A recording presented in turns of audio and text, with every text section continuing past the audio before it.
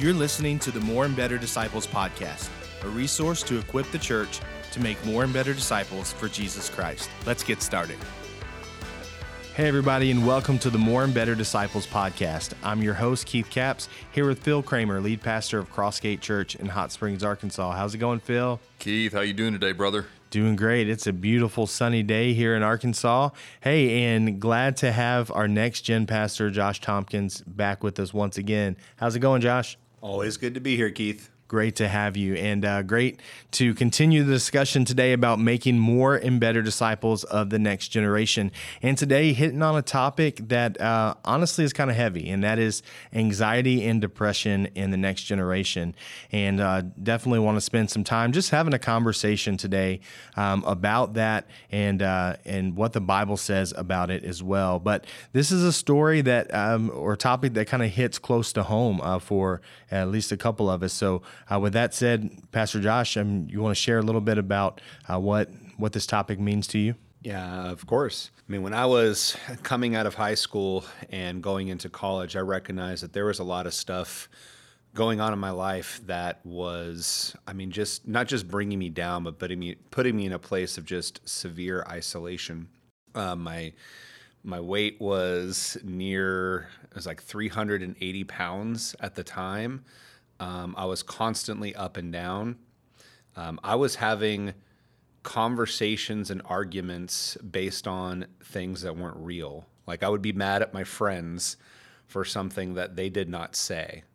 And I would get angry, and then I would get, there'd be a lot of guilt and shame over, what manifested in that way was just an extreme porn addiction, because I'm trying to handle at the time all these depressive thoughts, but didn't know how to handle those. So my first year of college was just God breaking me, breaking my pride in a lot of things in my life, realizing like I need help. I sought counseling. I put myself in biblical counseling for 3 years. The first year was arguably the most hard. It was very difficult. It was during that time that I even attempted suicide because of where that led, because it was bringing up all these issues. But again, through God's grace and through God's mercy, He rescued me out of so much bondage, so much sin, and so much negative thought process. Like my self-worth was just low. And working with my counselor, psychiatrist, and friends, I began really rebuilding what it meant to have worth, what it meant to be loved.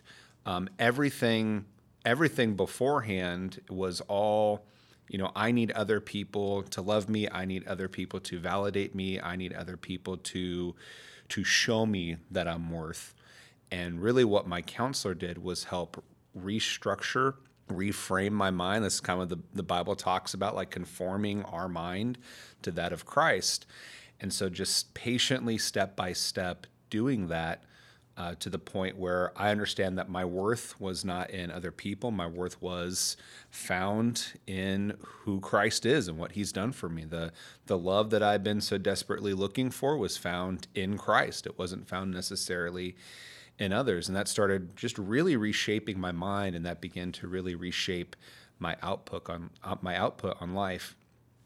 Now, I would say even today, there's a lot of those feelings and frustrations, and even that mindset will still creep in. But now there is a really strong biblical foundation.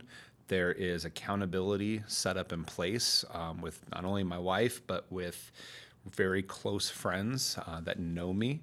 And, it's still a battle that wages on today, but to the glory of God, it's something that I could say I've really overcome this. And I would even argue it's not me who's overcome it, but it's Christ who's overcome, and I get to share in that victory. Yeah, that's so good. Thank you so much for sharing that. And man, what a testimony to the goodness of God and His faithfulness. And I appreciate your vulnerability there. And man, I can relate to a lot of that. In fact, I had a bout with depression several years ago, and my story is similar, but a little bit different in the fact that, I probably struggled with anxiety and depression for a lot of my life and didn't even realize or acknowledge it. I had a pretty traumatic childhood, went through a lot of difficult things growing up, but thank God I was in a church where I was hearing some of the truth. But it was a church culture where, man, you went to church and you put on a smile and you act like everything was okay. But inside and outside the walls of the church, man, I was really struggling, but did not, did not know it was okay to say I need help. Two, did not have a community or anybody in my life really who I felt like I could trust with that. And so what happened is I just internalized all of that for years and years and years, to a point where as an adult, I brought that into my marriage. Went through some difficulties there. We experienced a couple of miscarriages early on in our marriage, and one day on a Saturday, as I went to work in a pretty high stress job, all of that just came to a head, and it was like the floodgates of emotion and trauma just broke open in my brain, and literally went through a season where I could not think. It was difficult to talk or have a conversation. It was difficult for me to even read my Bible. And so walking through that, man, it was very scary. But I am so thankful looking back now that God was with me in that. I can say that He never left me. He never, forsook me. And He started a process where even when things were broken down to the bare minimum of who I was, I could see Him rebuilding that. And over time, and with people who loved me and pointed me to Jesus, was able to start taking steps to rebuild and to process some of that emotional weight and baggage that I'd been carrying and trying to bury for so long. And just like you, Josh, there's still days where it's a struggle, but I'm so thankful that God has brought me so far and surrounded me with such a great community of support, and given me some tools to be able to walk through that. And looking back, man, I'm just so thankful for the faithfulness of God. And so why did we share that? We wanted to share and be honest because we think that it's important as we have this conversation on anxiety and depression, particularly in the next generation, to just say that, hey, you're not alone. This is a topic that a lot of times people think that they can't share, that they can't be honest about their struggles or where they're at. And we just want to shed some light on the fact that even in church, even in ministry, that these things are often a common struggle and that you don't have to go through them alone. So with that being said, let's jump into some questions. And I just want to have a conversation today about anxiety and depression in the next generation, but particularly in the church as well. So we talked about, Josh, you mentioned isolation. I kind of mentioned my story of not feeling like I could be honest about my struggles. Why do you guys think that it's often difficult for individuals to admit that they're struggling, to seek help? And why is that often even more difficult in the church? Yeah, well, I think there's always going to be this pride factor. Not that I'm saying that's the only thing, but we've got to get over ourselves before we're really willing to reach out. And I mean, be honest. That's the problem. I think sometimes people aren't 100% honest or transparent when they are seeking help. The other thing I've seen, certainly within churches, is that there's still, to some degree, a theological stigma. It's like, if you were walking with the Lord, you wouldn't have these problems, right? Or how about this? Well, there's a spiritual solution to this. And quite honestly, as I look back at yesterday's message, that might be the weak link in the chain. Quite honestly, is that I talked about some of the spiritual solutions as we see them spelled out in the Scripture, and those are 1,000% valid and powerful. But I didn't take enough time to talk about just some of the other resources available beyond that, in terms of some counseling resources. And you know what? I mean, I don't have a problem talking about medications, right? I mean, I have no problem going there. There's a lot of Christian people who freak out when you start talking about medication.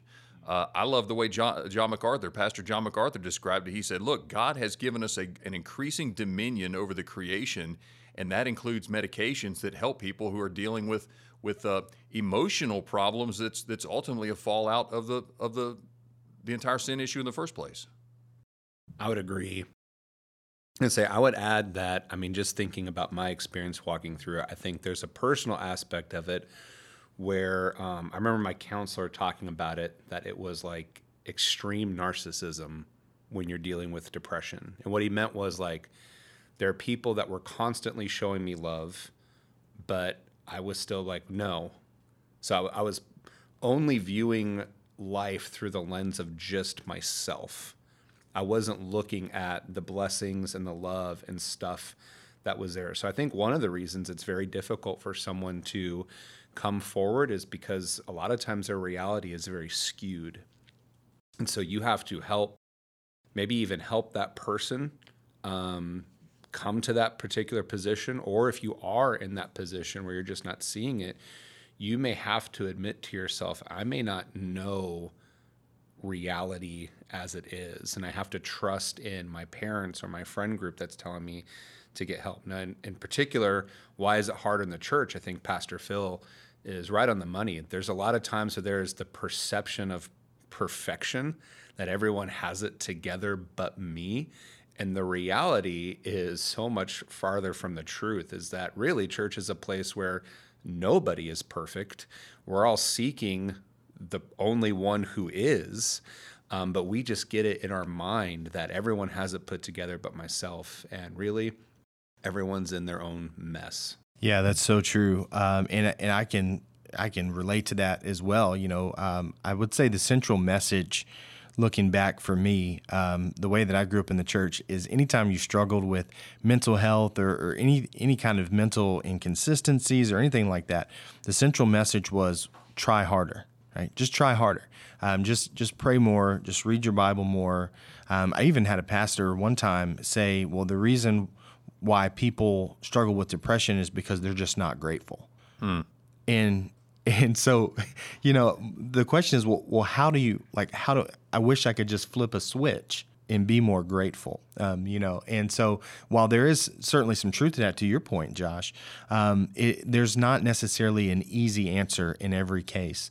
You know, in my particular situation, I tried to read my Bible. I tried to pray, and my brain just would not function correctly. And so, yeah, it's definitely not a one solution fits all when it comes to anxiety and depression, but it's important that we have these conversations as we move forward. And so one of those things that we talked about in the message, Phil, you mentioned that, you know, one of the ways that you can fight anxiety and depression is always to look to Jesus, right, for our joy, our hope. And you specifically talked about the radiance that comes from seeking the Lord. And so what does that look like, to seek the Lord in our everyday lives? What do we mean by that?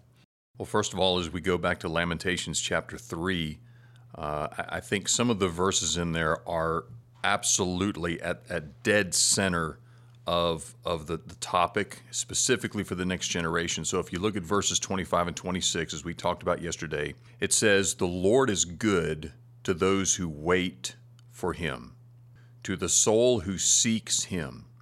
It is good that one should wait quietly for the salvation of the Lord."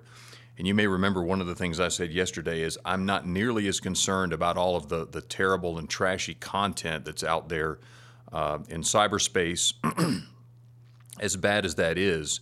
But I think the bigger concern for me is that oftentimes the technology is distracting the next generation from doing exactly what these verses say: waiting on him, seeking the Lord, waiting quietly for the salvation of the Lord. You know, when I was saved, I mean, I'm not saying I didn't struggle to have a quiet time, because I did. And there's always, it doesn't matter, because the flesh doesn't want to meet with the Lord. I mean, the flesh inside of us does not want to seek God. And whether it's technology or it's something else, you know, it doesn't really matter. I mean, it's going to get in the way. But I in some ways, I feel sorry for the next generation right now, because there's so much more noise.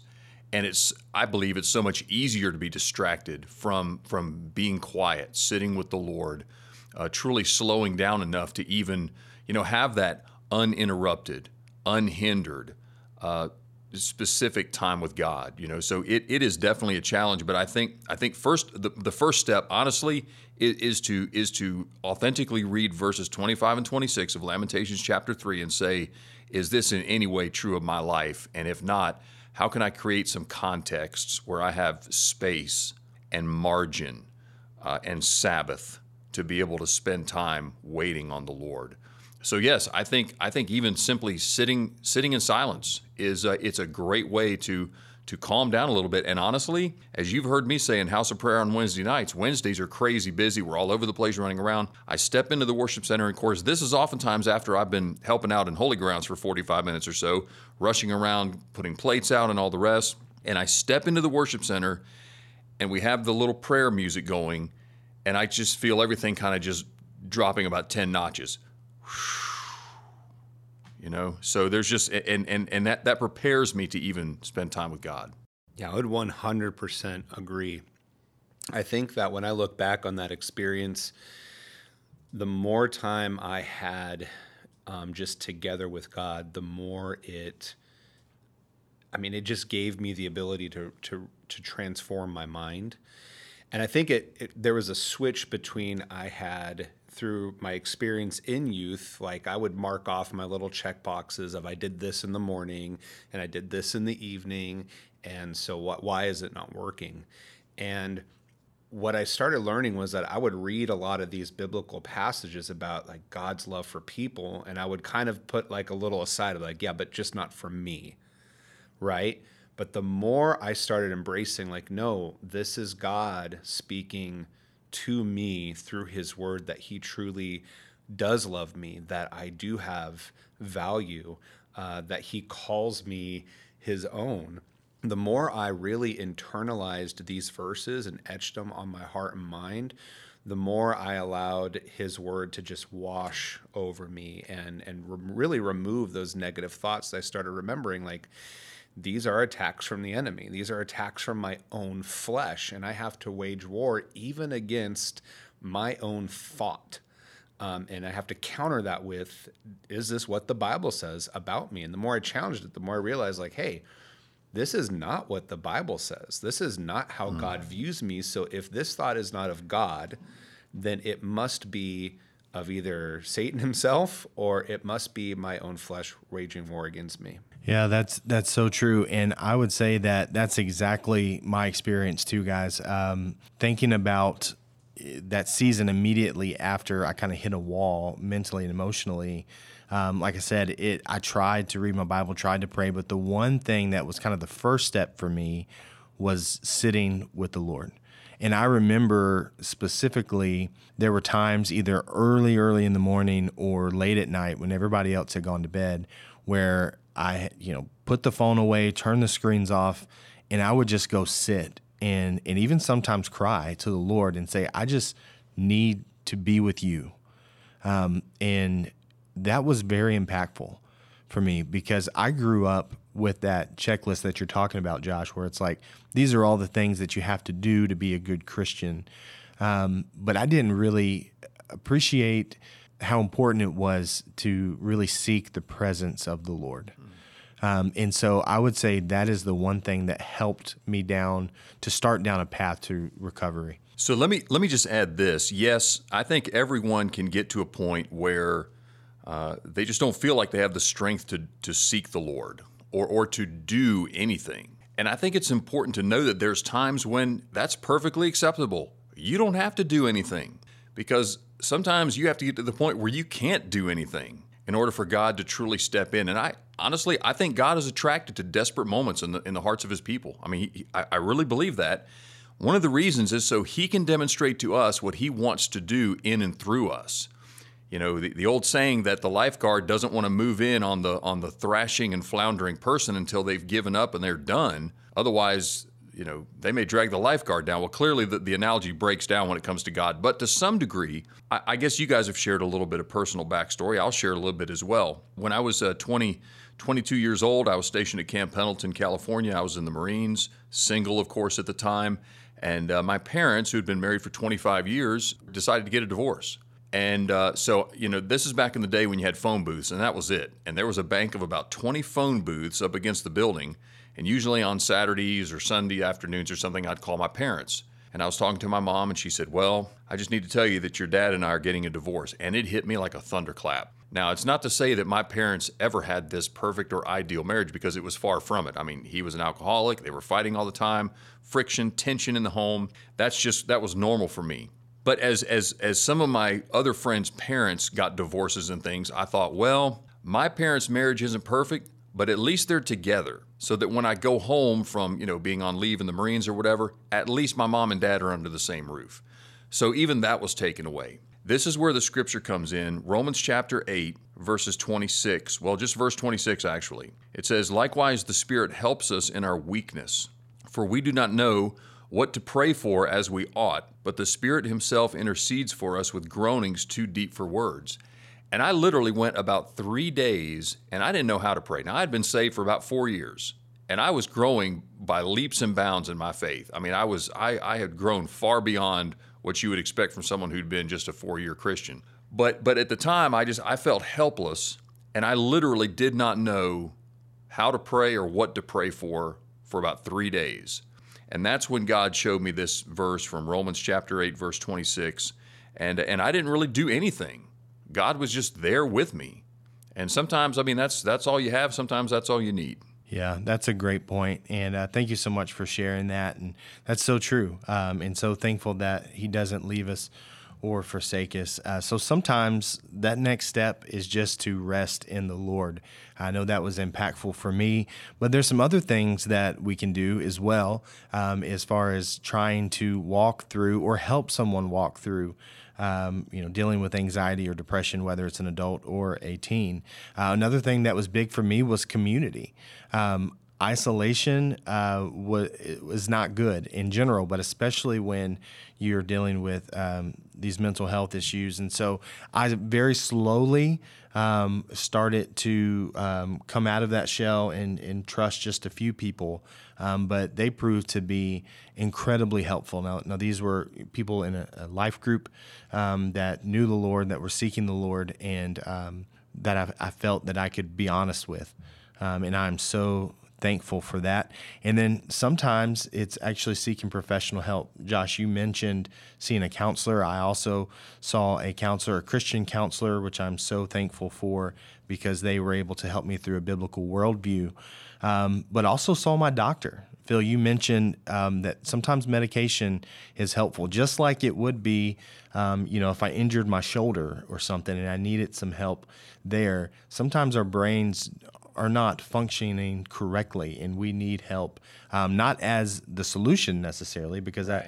I did a lot of hard work in counseling, but the medication certainly did help. Is there anything else that you guys would add as far as things that would be helpful for someone who's struggling right now? Well, I would point out that, yes, even at Crossgate Church, we have recently partnered with an organization that provides good, solid, biblical Christian counseling. And, as pastors, of course, and even within life groups, we want to be the first line of ministry for sure. But there are times when we want people to be able to reach out beyond what we can offer on a consistent basis at Crossgate. And so, yeah, we think it's very important to have that connection and relationship already established, so that we can make a referral to a credible and an organization that we approve of and that we've vetted. And I would agree. I would just say the biggest, or one of the biggest tools, is just keeping that conversation ongoing, that, resting in the Lord, seeking out community, not isolation, seeking out professional help. Like, that is a pattern that really sets you up for success to overcome something like depression. Yeah, well, we are almost out of time for today, but maybe somebody's listening, guys, and maybe they're not the one who's struggling, but maybe they have a loved one, a teenager even, who is struggling with anxiety and depression. What advice or counsel, encouragement would you give them? How can they best help and support? I would say one is be sure that you are actively listening. Speaking as a youth pastor to parents, I'm constantly reminding parents, look for warning signs, make sure that you're listening. Don't use accusatory language. Like Keith, you and I talked earlier about the things we've heard. Like, why don't you just pray more? Why can't you just be happy? And it's like, well, those are like phrases. your brother. Yeah. You want to like that. None of those phrases help, as if someone's like, oh, thank you. And then suddenly they're all better. But, as a parent, if you have a student that's dealing with this, like realize that burden is also not yours to bear alone. Like you are in a community of believers who are there to support you and help you as you're working with your student, with your teenager through depression, anxiety. It's not something to be ashamed of, but it's something that you want community involvement with as well. Yeah, thank you so much. And I would agree. That's definitely great advice and something that as the church, we want to come alongside, yes, those who are struggling, but also those who have loved ones who are struggling and are trying to navigate how to best walk alongside them. So as we wrap up today, I just want to say that if you're listening and you're struggling with anxiety or depression, we would love to talk with you. We'd love to be a help. If at all we can, we'd love to pray with you. And so definitely want to do that and just reach out. My email is keith@crossgate.org. Pastor Josh is josh@crossgate.org. And Pastor Phil is also available. And just to wrap it up, I'm going to turn it over to him. Phil, you got any closing words? Yeah, let's just pray for our listeners and for our church body. Heavenly Father, we know that this world in which we live, it is filled with burdens. It is filled with things that cause anxiety and grief, loss. There's depression. Perhaps even someone listening to this podcast has had some type of suicidal ideation. I pray, God, that your peace that passes all understanding would find a place of lodging in the hearts of those who need it. Isaiah 26 said you will keep him or her in perfect peace whose mind is stayed on you.